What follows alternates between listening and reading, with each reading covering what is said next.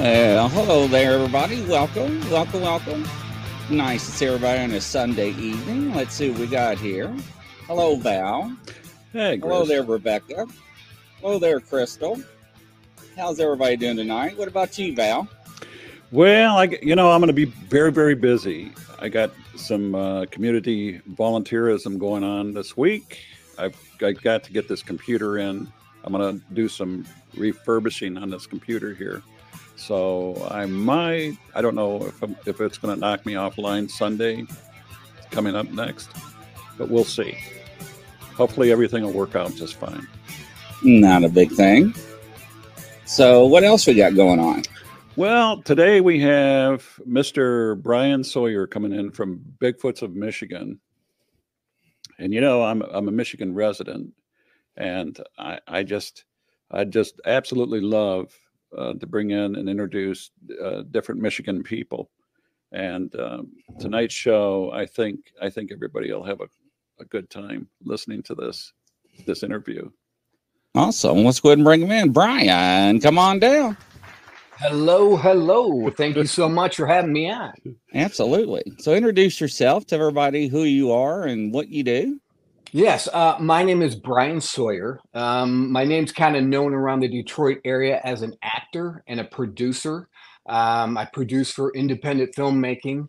As an actor, I've been on most of the Hollywood sets that come to Michigan, in one way or another, whether it's helping out with sound, camera, stand-in work. I've doubled for Eric Roberts.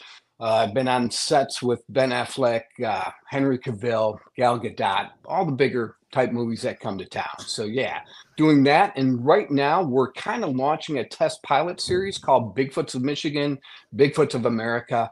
And the primary goal of the TV show is to go around the state of Michigan and interview Sasquatch eyewitnesses. One of our mottos is that the eyewitness is just as important as Sasquatch. They kind of go hand in hand.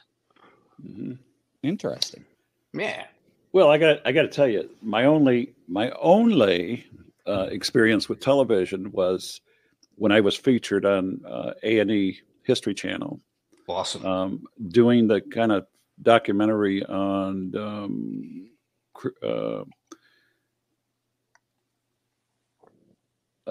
criminal organizations. Okay. As such, that's what I did, and their documentaries and stuff. That's been my experience with that. Okay. But awesome. Yeah, your data is amazing. We've only talked a couple of times, but I look forward to getting to know you more and meeting in person and just really sitting down and just going through a lot of stuff, because you can really educate me a whole lot. Well, I don't bite, do I, Brian? Not that I know. Just for the people. No, I think no. We need to get to know you.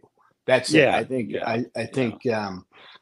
See, you and I come from a generation. Heck, I remember my father coming to me when I was 12 years of age, and saying, "Hey, from now on, any male older than you, you're going to refer to as sir." And I'm like, "What? You mean I got to call the kid down the street, sir?" And he says, "Yeah." And I said, "Well, why do I have to give him respect?" He said, "It's not for them. It's for you. Mm-hmm. You're going to learn how to honor your people older than you, because you're about to go into the workforce, and you need to know how to honor the system of authority." Mm-hmm. Yeah, that's all through my professional life career. That's been a real stickler for me.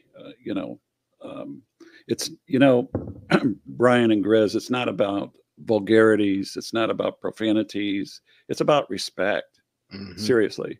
And when you're dealing with people in the kind of things that Grizz and I did, that's what it's all about. It's people business is a dynamic business. Yes. There's a lot of ups and downs, there's a lot of nuance to it, and those that succeed learn that very quickly. And it's not about dictatorial shouts and disrespect and stuff. And it's just gone a long way with me, and that's something that I tend to to demonstrate on my Facebook group site. You know, I don't want the trolls. I don't want the profanities, the vulgarities. Impress me with what you know. Right. Show me your mastery of the English language. That's what I want. I want to learn something every day. Very nice. Every time I talk to somebody, I want to learn something. And that's when I know that I'm on the right track. Totally agree. Totally agree. So what do you do, Brian? Explain to everybody what you're working on, what your plans are, and so forth. Well, we're working on the TV pilot, so it's putting together like a season 1 and a season 2 pitch package. So with that, we need to establish kind of a format for episodes.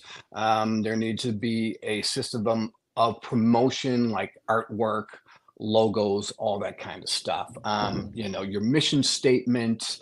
You want to kind of verify what your goal of the show is. So when you present it to the studios, they have a whole idea basically of what you want to do, but also what they can do with your show. So like Val was saying, is a lot of times you just need to shut up and listen, because you have to negotiate so much and meet at that middle area to where you both have a product that you can sell.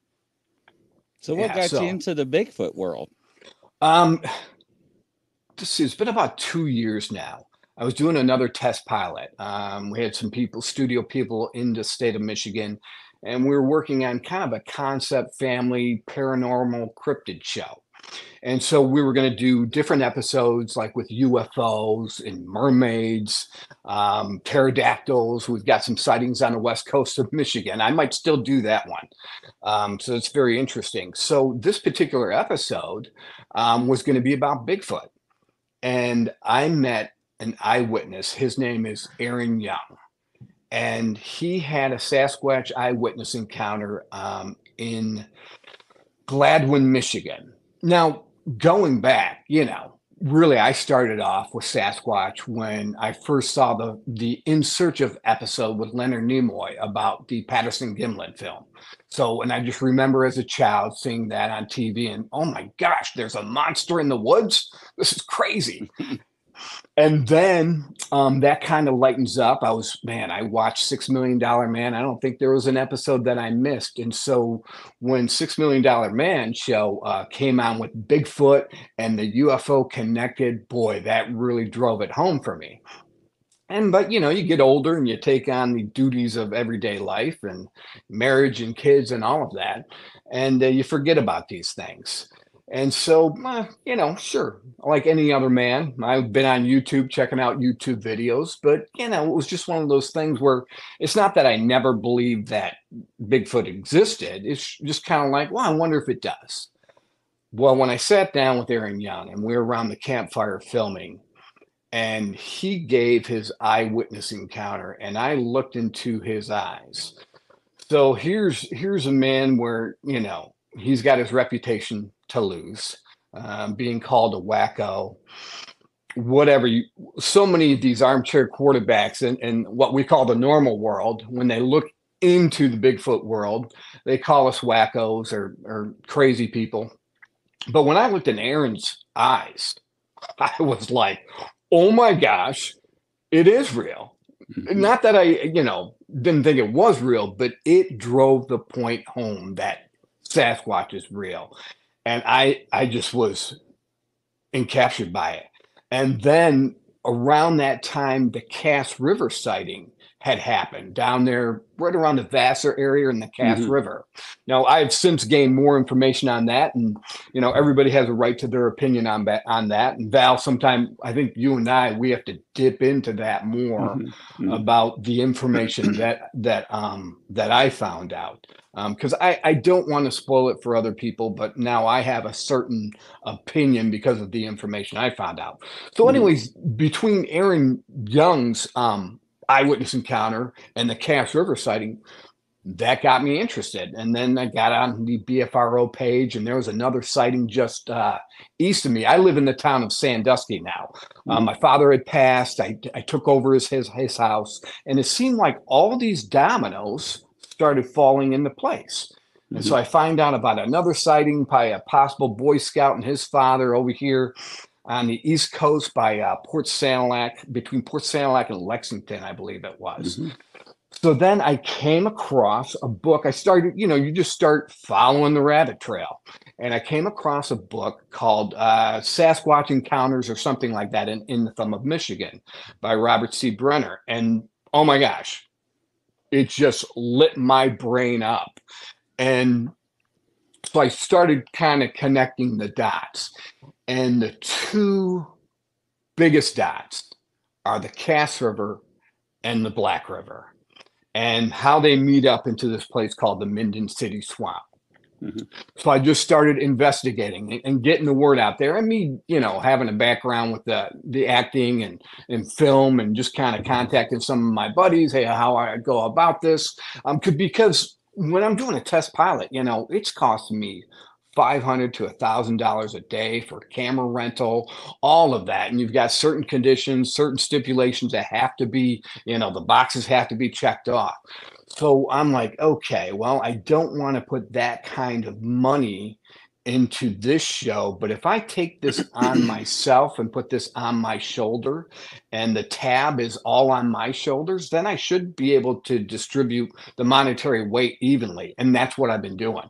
I was on the big thing that really sent it home for me. I was on set with John Hamm and David Harborough from Stranger Things, and I'm sitting in a room with both of them, and Steven Soderbergh, director Steven Soderbergh, came in. And we were all talking, and Steven starts talking about how he filmed, and I forget the name of it, but he filmed a movie with Meryl Streep, all on his iPhone 13. And he said, hey, if you've got the right editing tools, it can be done. It's hard to kind of wrangle in the sound and lighting, but you can do it. So I remembered that. So at that time, I had an Android phone. I went out and I bought an iPhone 13. I bought an iPhone 14. I just kind of took the recommendations of what Steven was talking about. And I said, hey, if I get this all together, I might be able to do a pilot show with these tools. And so that's what I've been doing. We finished season 1 in December, and there's 10 episodes. We're on YouTube as Bigfoots of Michigan. And we've got a group page on Facebook, Bigfoots of Michigan / Bigfoots of America, because now that has bled into a podcast show as well. So we're in the beginning stages, and the main thing I want to do, and I keep pulling myself back into this, is yes, I realize I have to have a product for the studios. I have to deliver on what I've talked to them about. So, but I have to connect with people. I believe that all successful things are founded on people and relationships with people. During the day, I have a real job. I work for Ford Motor Company. I'm an auto worker. And I work on the new E150 electric motor. And so I'm working with some of the latest technology there are in electric cars. And, I got to be honest, we're struggling a little bit. And part of me laughs and says, hey, wait a minute, haven't we been building automobiles for 100 years now? Well, the problem is the implementation of the technology, just integrating all this new technology that'll cooperate with machines in order to build these, products for the engine. Basically, I make components for the electric engines. And so Ford always built something off of something they had before. And so with the show, my most important ingredient, yes, of course, it's Sasquatch, but just as equal is the people. And so it's to build it off people. It's to form good relationships, like with Val. I already know with Val, I'm going to have a long-term relationship where we respect each other. I'm going to respect what he's doing. I'm not going to impede on his territory. And but when I have my eyewitnesses, every time we go to do an episode, the first thing I tell them is, this is your episode. I want you to tell it how you see it, because I said this before, we need a data pool. And we need to pour all that knowledge into this data pool, so we can have just all the information. I didn't want to get wrangled into the Gigantopithecus narrative. Now, I'm not saying that that's not what Sasquatch is. You know, it very well could be. But if you want to tell me that a Sasquatch came out of a UFO, I want to say, okay, let's hear it. You know, let's hear it. Let's put it into an episode. That way, we've got a bunch of different dynamics in our show. So that's what we're looking for. Different dynamics, different people from different backgrounds, and building the TV series on people. What do you think Bigfoot is? Well, so you right for the throat on that one. I'm not going to buy in on anything, but I will tell you what I'm leaning towards. I believe it to be some sort of ancient human DNA tribe with some kind of special abilities that I do not fully understand yet. Because if we bring in, you know, I just met up with a friend of mine, and if we bring in the idea of portals and cloaking, I mean, I just received a picture from a friend of a friend who, and Val, I'll show you this when we get a chance, of a Sasquatch possibly cloaking. It is a cloaked Sasquatch. And you can distinguish it from, it looked like, say, it was here at one moment, and it had cloaked with the foliage that was around it, but then it had moved into the center of the trail. And so it was still holding the picture of the foliage from over here, and it had moved to new foliage. And so it stood out, and you can see the outline of the figure. So go ahead. Similar to what people claim double exposures are. Okay. Right. Oh, picking up entities and that idea. Well, that and sometimes when the cameras don't have the right setting, the shutter speeds and stuff. Okay. They get that blurry double exposure. Okay. Where something gets bled into another, you know, image and stuff. Awesome. Yeah, see, this is where you're going to know. So when I show you that picture, you're going to have the knowledge to do that. Well, I already now just 12 years into this, I've been able to form a lot of opinion and ideas on what I think this is, but what I believe it is with pretty good certainty is that it's neither human nor primate. It's an enigma. It's something in between. It's not a primate. And the people that call it forest people, I don't buy that. Okay. As you said, and Grizz probably agrees that these things have been here a very, very long time. One of the important things that I remember is going back and looking and researching how Native Americans or Native Indians interacted with this. And one of the questions that's pretty common when people interview Native Indians is, how come, if Bigfoots have been here so long and they live in caves, live subterranean, where's their fire? We've never seen anybody use any fire.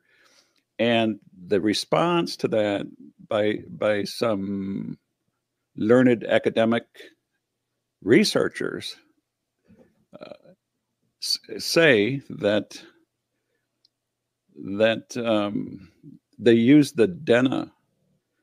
They use the Dena practice of making. They've learned this, like Indians. They've used the practice of Dena, D-E-N-N-A. I've never heard of that. Of making fires underground. Okay. There's a technique to it, and what it is when you burn a fire, and some of the people that are very, very good survivalists and very, very good outdoorsmen, they would know this. There's a method, a technique to creating a fire underground, and nobody would ever see it. You would know, but nobody on the surface would ever see this, and that's similar to what they claim the Sasquatch has done. So the question that follows this is back with the chicken and egg, that logic question, that question in philosophy that always comes up: which comes first, the chicken or the egg? Ask somebody that question sometime, and sit back and listen to the responses. So the question that follows that underground fire method technique that supposedly Native Indians learned, where did they learn that from? So the question goes back to they claim Sasquatch taught the Indians this. Okay. This technique. That's how come the early Native Indians could have a fire and soldiers and everybody else couldn't see them, because they learned that technique. Wow. And for the fact of that matter, that when Sasquatches are subterranean or they're in caves, you don't see the fire, but there's obviously been fire there. Okay. Evidenced by the fact that the ceilings inside the caves are scorched black with soot and stuff. Wow. So something has been there, and Brian and Grizz, I'm telling you, as a data miner, I've never believed this before. I never got into UFOs and that kind of stuff, and I'm still not. I'm just saying that I've come across so many reports intermixed with Bigfoot, UFOs with Bigfoots. Okay. But I cannot count them, and I cannot dismiss them out of hand. So there's an earlier book, and I don't recall the author's name now, that I read. Oh, he went somewhere. Huh. Okay. Well, hurry back, Val. So with your picture of this entity or Bigfoot, did it look like anything like Predator or a Glimmer Man that everybody's calling?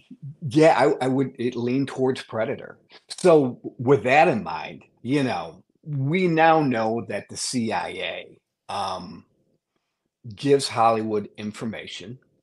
I believe it's a program of desensitizing people so that we might be more accepting, over a long period of time. One of my examples is back when I was a kid, Close Encounters of the Third Kind. Right. That was a huge introduction to aliens. And prior to that, at least for my generation, what are you talking about, aliens? Give me a break. And then, but the only connection though, and I laugh at this, is the $6 million man. Where did they back then get the idea of Bigfoot coming out of a UFO? Yeah, interesting. Yeah, I've actually seen videos and pictures of something that's cloaking. It's looks like Predator or the Glimmer Man's what people call it now these days, because they don't know what they're seeing. Okay.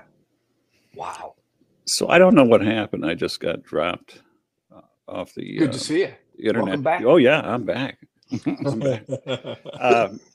So I think I was in the middle of explaining the reports and stuff.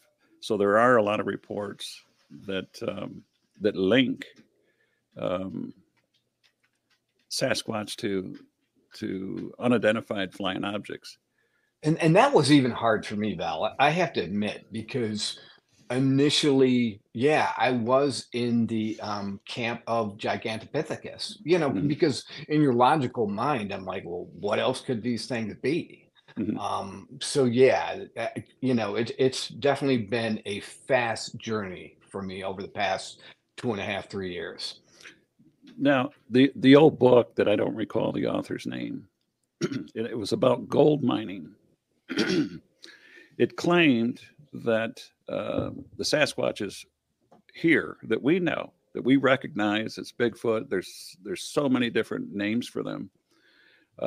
Were sent here from another planetary place.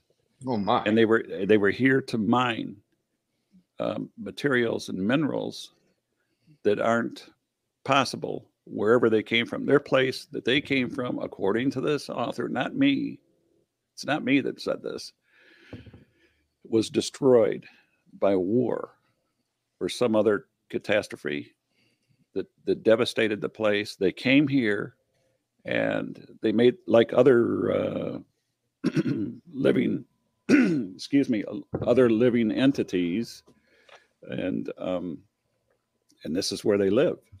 This, Did you see my mouth hanging open when you said that? I'm like, what? So they're like workers dropped off, like worker bees. Wow. You know, I mean, that's according to him. That's his thesis. That's what he wrote about. But you take all this information, you put it together, and you weed out, like wheat and chaff.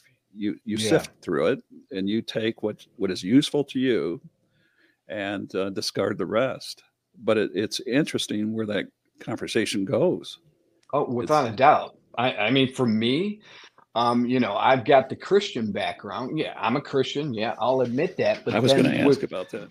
Yeah. But with my religion or relationship with, Jesus Christ, I've got to reconcile this.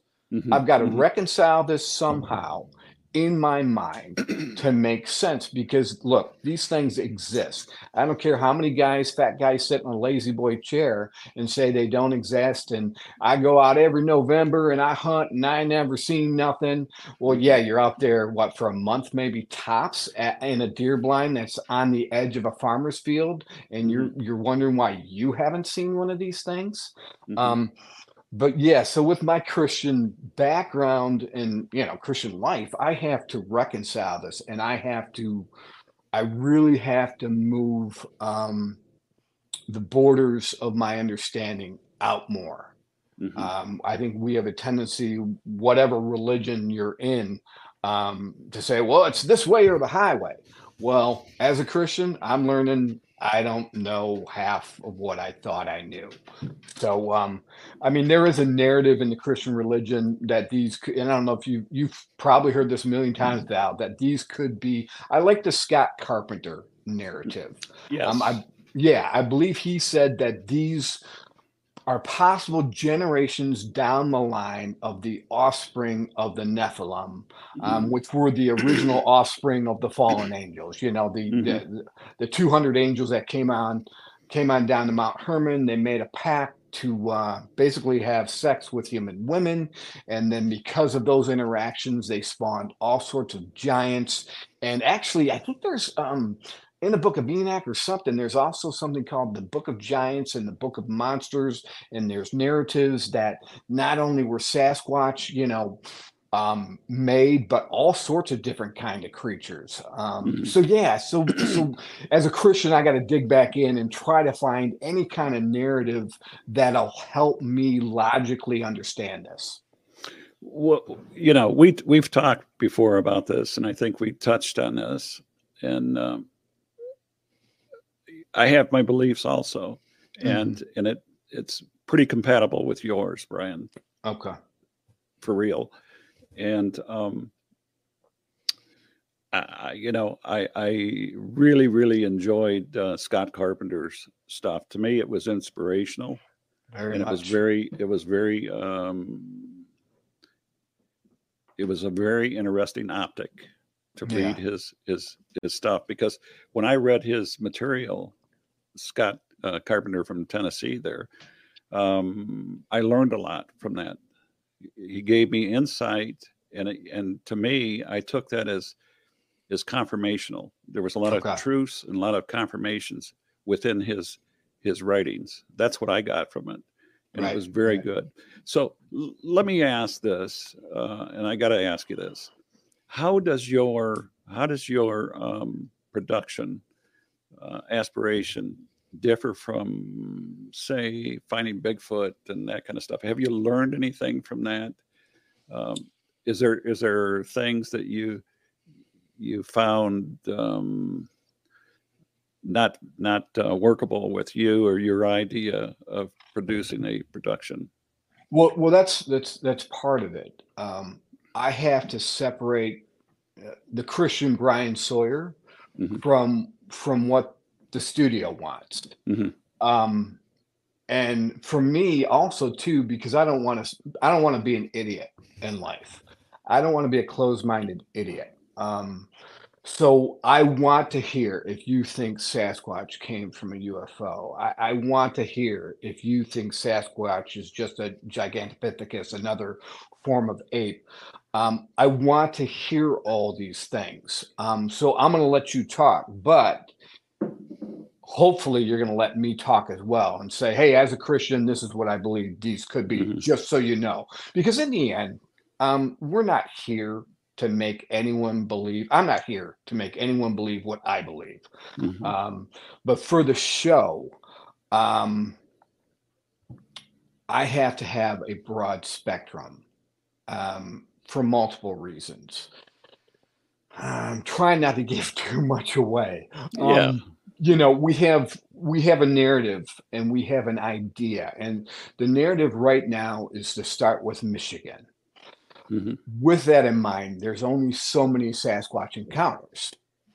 So there's a saying: how do I grow the show? When I talk to the people I'm talking, how do you grow the show?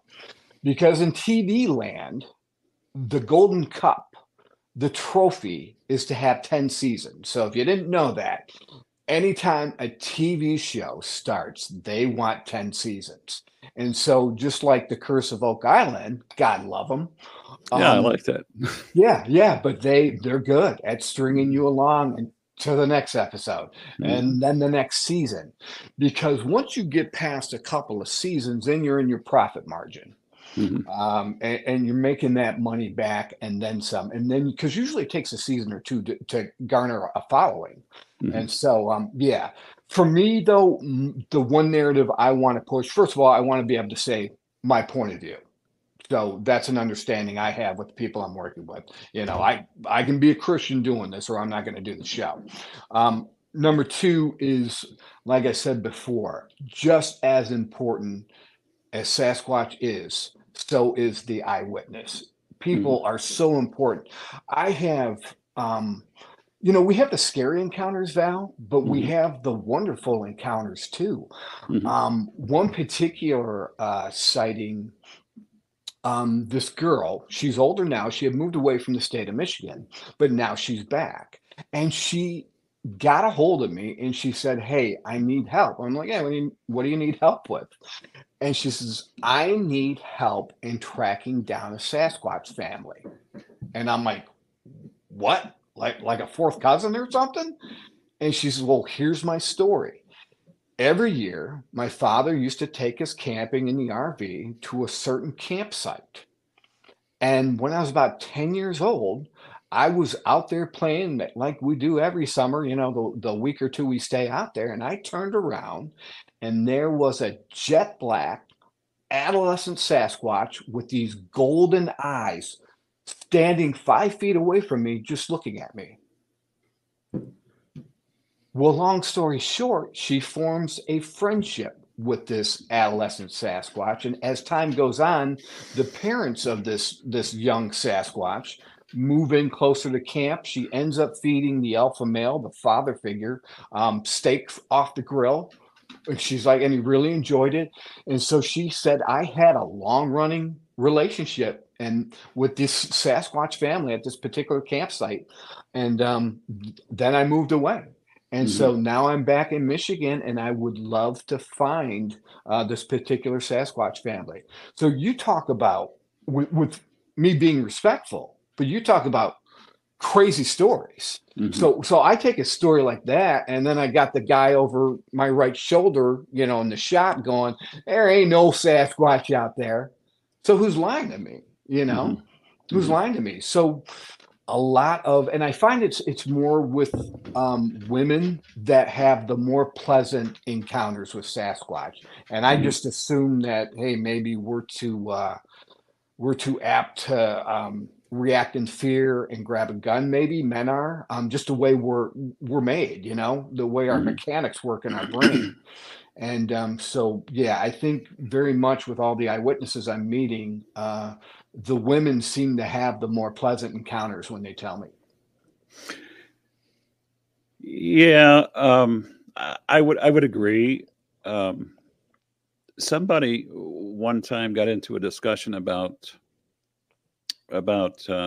and I classify these. Everything that I do has a data set, and I'm working with a database with about 200 different data sets. And when I say data sets, I'm talking about names for each one of these, and these names, these data sets, are actually words or short phrases. They're like keywords. When I'm doing a Google search, you type in a keyword and you get the results back. On a database, I'm looking for these keywords in each report that I read, and that's how I populate this database.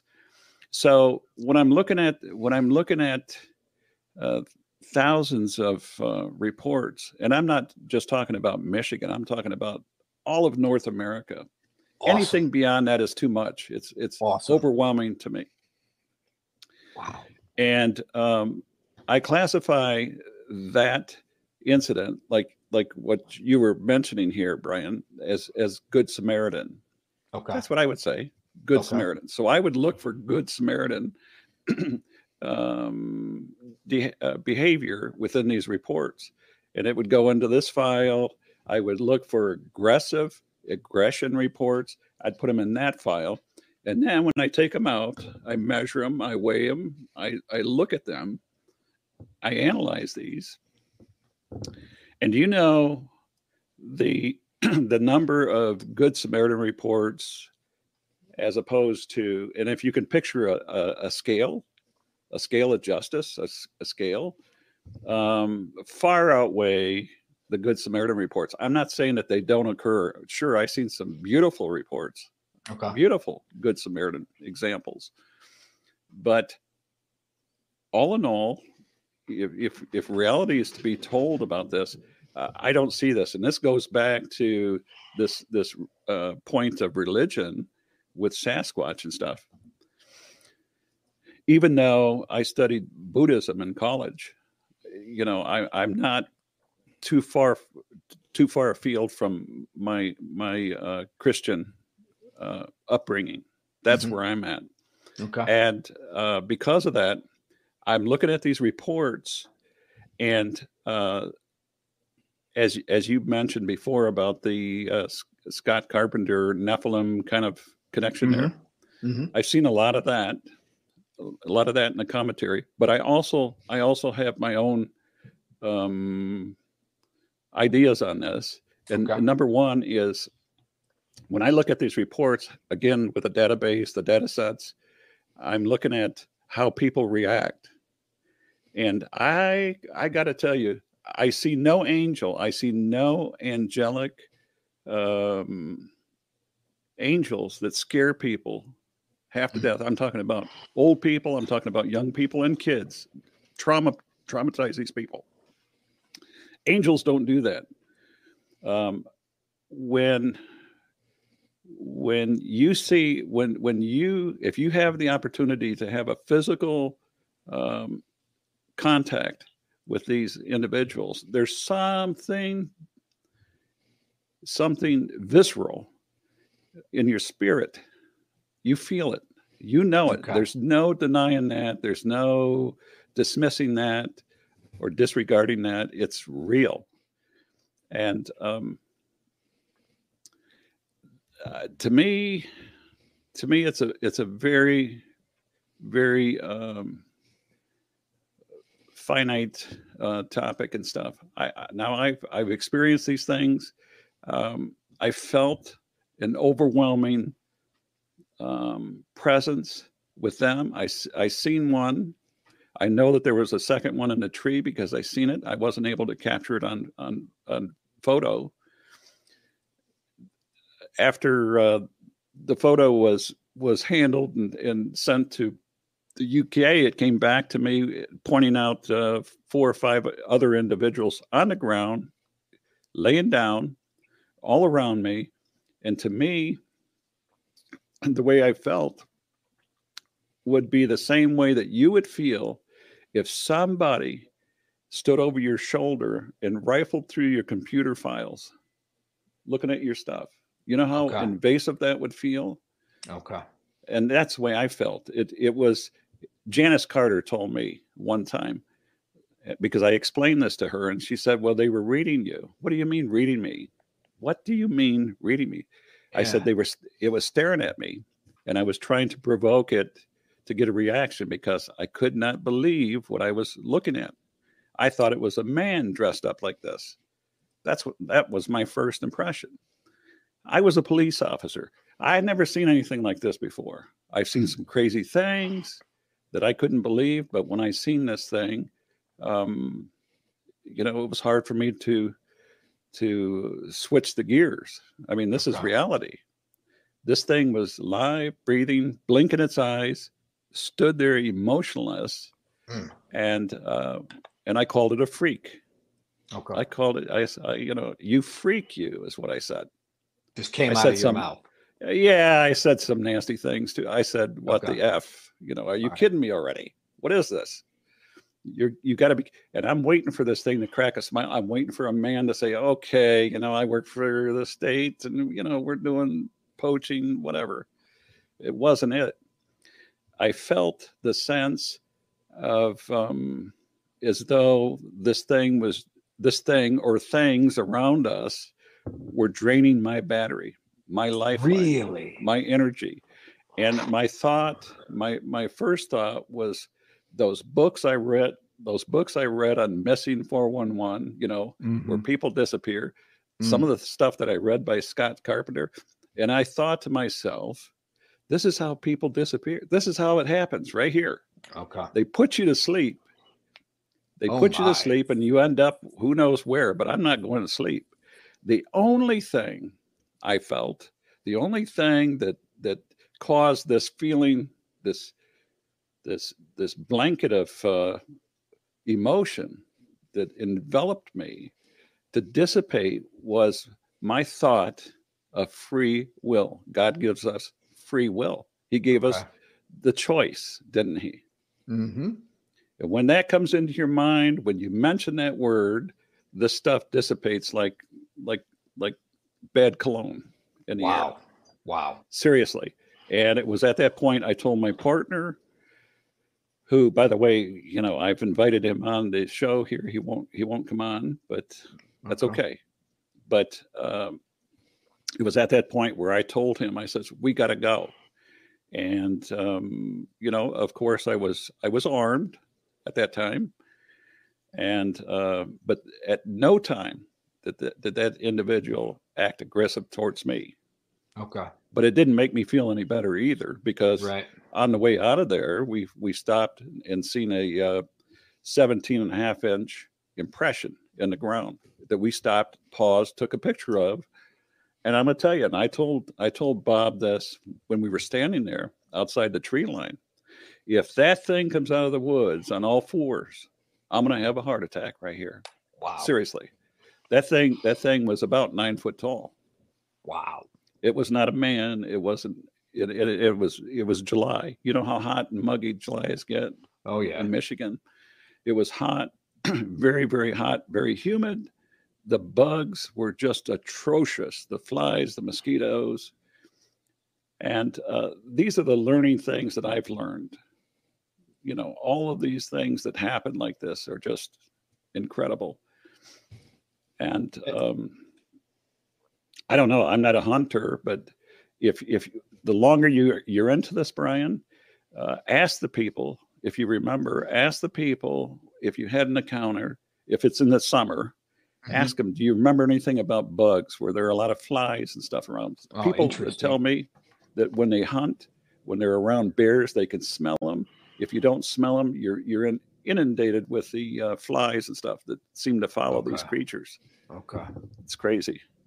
No, that's good stuff. And so, Grizz, this is part of the reason why I want to kind of stay associated with Val is because I don't want to also have the narrative that this thing is Winnie the Pooh and I can walk up and give it a hug. I don't want to be that delusional either. You don't want somebody to hold your beer while you go pet it. Exactly, because I don't want to Right? end up dead. I got kids still, I got kids and Totally people who need understandable. me, and I don't want to live in a fantasy world either. Because going back to it, remember, I have never had a sighting. I have never had encounter. Now, the reason why Bigfoot is so easy for me to transition into is because of the entities I have seen.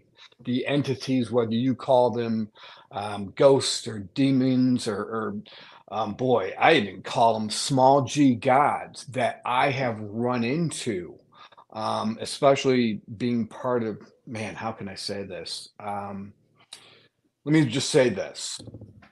I was heavily involved in the music industry as well until a portal door opened up in my living room and in walked from another dimension an entity, a very high powered entity, which scared me. I think I would have had a heart attack at that moment if something else wasn't present as well. What I know is God, what I know is Jesus Christ. Mhm. I had this thing come in to my right, and I had the presence of the Lord come in on the left and hold me in this moment when this entity walked in and offered me a deal. And it was, so if you're out there listening to this story, um, this entity offered me what is the cliche deal with the devil. At that time, I was heavily into the music industry. Aretha Franklin's engineer was my engineer. Um, I'd been in the studio with the Four Tops. I was writing a song for Bobby Brown and Billy Ray Cyrus back in the day. I was going to be the first artist off of a new record label, so I had a lot of backing. I was associated with one of Phil Collins's producers, a guy by the name of Tom Washington, who produced Earth, Wind, and Fire. And if you remember songs like Easy Lover and Studio, this guy had Oh done yeah. those songs. So I was on the fast track to be a new artist out of Detroit. And at that time, it was funny. I just started hearing about Kid Rock, him coming up, and this was before Eminem. And so I'm on the fast track. I just cut a demo in Chicago with this producer, and I was getting ready to go off to New York to start recording. First of all, we had flown a soap opera star in from New York. He was singing one of my songs. I was getting ready to go to New York to present two songs to Bobby Brown and Billy Ray Cyrus, and then start recording more songs. And I'm going to tell you right now, God's honest truth, and people need to hear this. That door opened up in my living room. That thing walked in and it offered me what I had always wanted. And at that moment, I had to turn it down. So now you can go off on a tangent. You can say I was high. I've never done drugs in my life. You can say I was drunk. At that time, I'd never been drunk in my life. This thing, like Val saying, scared me so bad. There was also an interaction with it. And this is what, I'm getting real deep, and I don't know why I'm getting real deep, but these Because things you're probably here. I appreciate it. these things can cross from whether it be a different dimension. We don't fully understand how all this works, but they've been crossed over twice, and in two different situations, I've been touched by these things. This particular entity offered me insurmountable amounts of cash. I was about to sign the record to just a life of fame, and it kissed me on the forehead right here to seal the deal. Now, at the time it kissed me, it didn't know the presence of the Lord, God Almighty, Jesus Christ was in the room. And then God made himself known, and this entity, which was right here at the time, kissed me on the forehead, looked up, and the presence of the Lord came in as this bright light, and this thing, absolute fear in its face, and ran into that portal, and that door shut behind it. And this was in my living room. that shocked me. At that time, I'm Wow. 22, 23. Um, it changed my whole perspective. And that launched a series of encounters with entities from different dimensions. Mhm. Talking to me, one even hit me. So I had the kiss, so I felt that, and then later, I had an entity hit me in the chest, punch me in the chest. Mhm. So my whole point of this is I had that background to take into the world of Sasquatch. So even though I've never seen a Sasquatch, my ears are open, my eyes are opened. I don't want to make this thing a Winnie the Pooh if it's not a Winnie the Pooh, but I Mhm. do want to hear um, all sides of the story. I Mhm. have to do that for the sake of the TV show. Um, in order for the show to grow, as we say. But yeah, boy, it's been an amazing ride. So the past 2 years, and then Mhm. meeting all these wonderful people who their lives have been changed. Mhm. It's been awesome. It's been really That's cool. incredible. That's Yeah. incredible. And I don't know what it is with Michigan. They've come out with a lot of talent, musical talent over the years that I remember. Bob Seger, Ted Nugent, MC5, Grand Funk Railroad. These were all Michigan people from the blue collar state. The dregs of society. But these were some very very good talent and stuff. And just as you mentioned, Aretha Franklin, I think Hmm. she started out in Detroit, Motown Hmm. there, the Yep. Yep. Temptations and the rest of these people. So the state's always had a lot of talent uh, musically and stuff.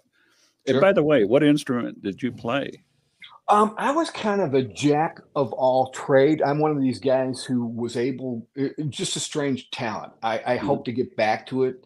I was able to sit down and have a 4-track recorder, and I'd lay the guitar track down. I'd use an automatic drum track, but I'd lay the guitar track down, the bass track down, the piano and keyboard track down, and I put it on a 4-track.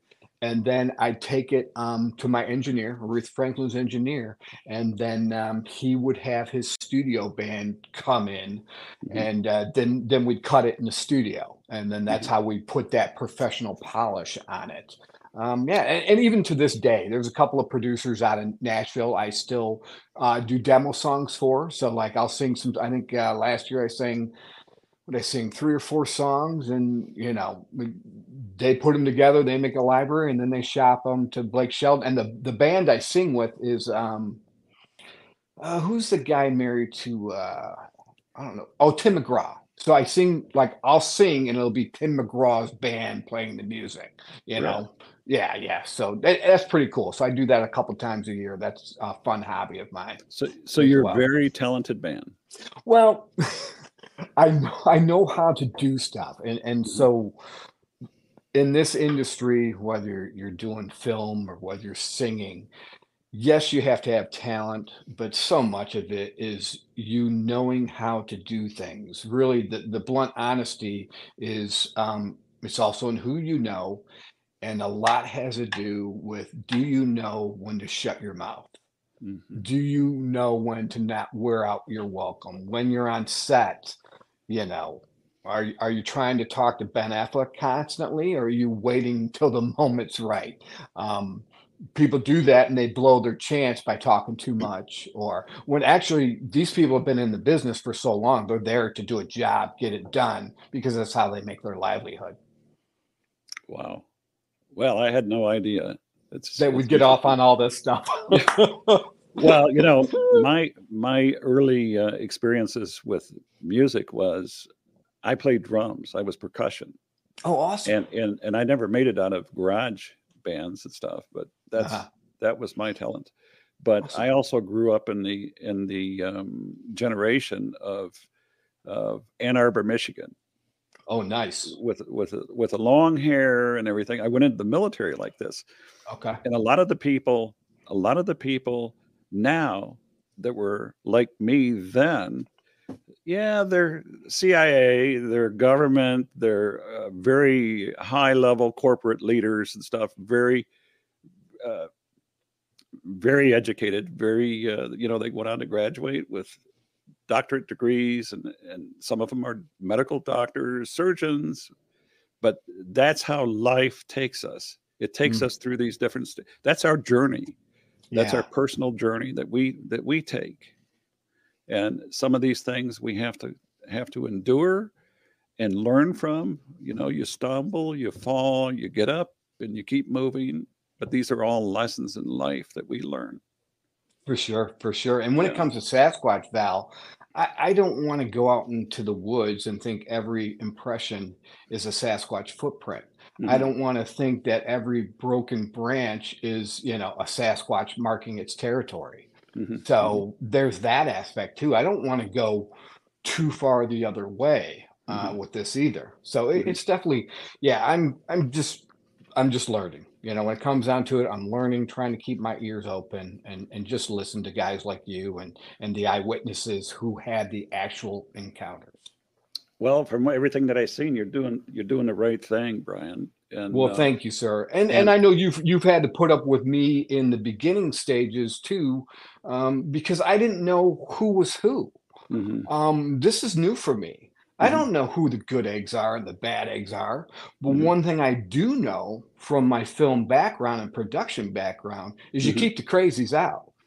You keep the crazies out who want to do nothing but use you and take your money, and lead you down a path that isn't going to be fruitful. We have to streamline this, and that's part of the reason I'm taking all this on my shoulders. I know what to do, and I know what not to do, so I don't have time to waste. Now, we have a mutual friend down there in Monroe County, David.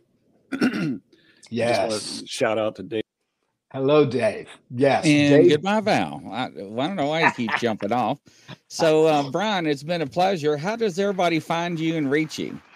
Well, first of all, you can go to Bigfoot's. That's B-I-G, F-O-O-T-S. You got to have that S on the end. Bigfoots of Michigan.com. And then we're on Facebook, Bigfoots of Michigan. There's a page and there's also a group. The recommendation is to become part of the group, and you have to answer the questions. I have a couple of other administrators who really watch that. I'm in there every so often, but a woman by the name of Cheryl Green, I have kind of commissioned her to be a pit bull to keep the crazies out. So she does a good job for me. But yeah, you can go to those groups and our YouTube channel, Bigfoots of Michigan. Put in, since we're so new and we're still getting a following, when you go to YouTube, put in Bigfoots of Michigan channel, and then we'll come up. Awesome. Well, it's been wonderful. Glad to have you. More welcome back anytime. And from coast to coast around the world, we'll see you at 8 o'clock. Take care, everybody. Bye-bye. Hey.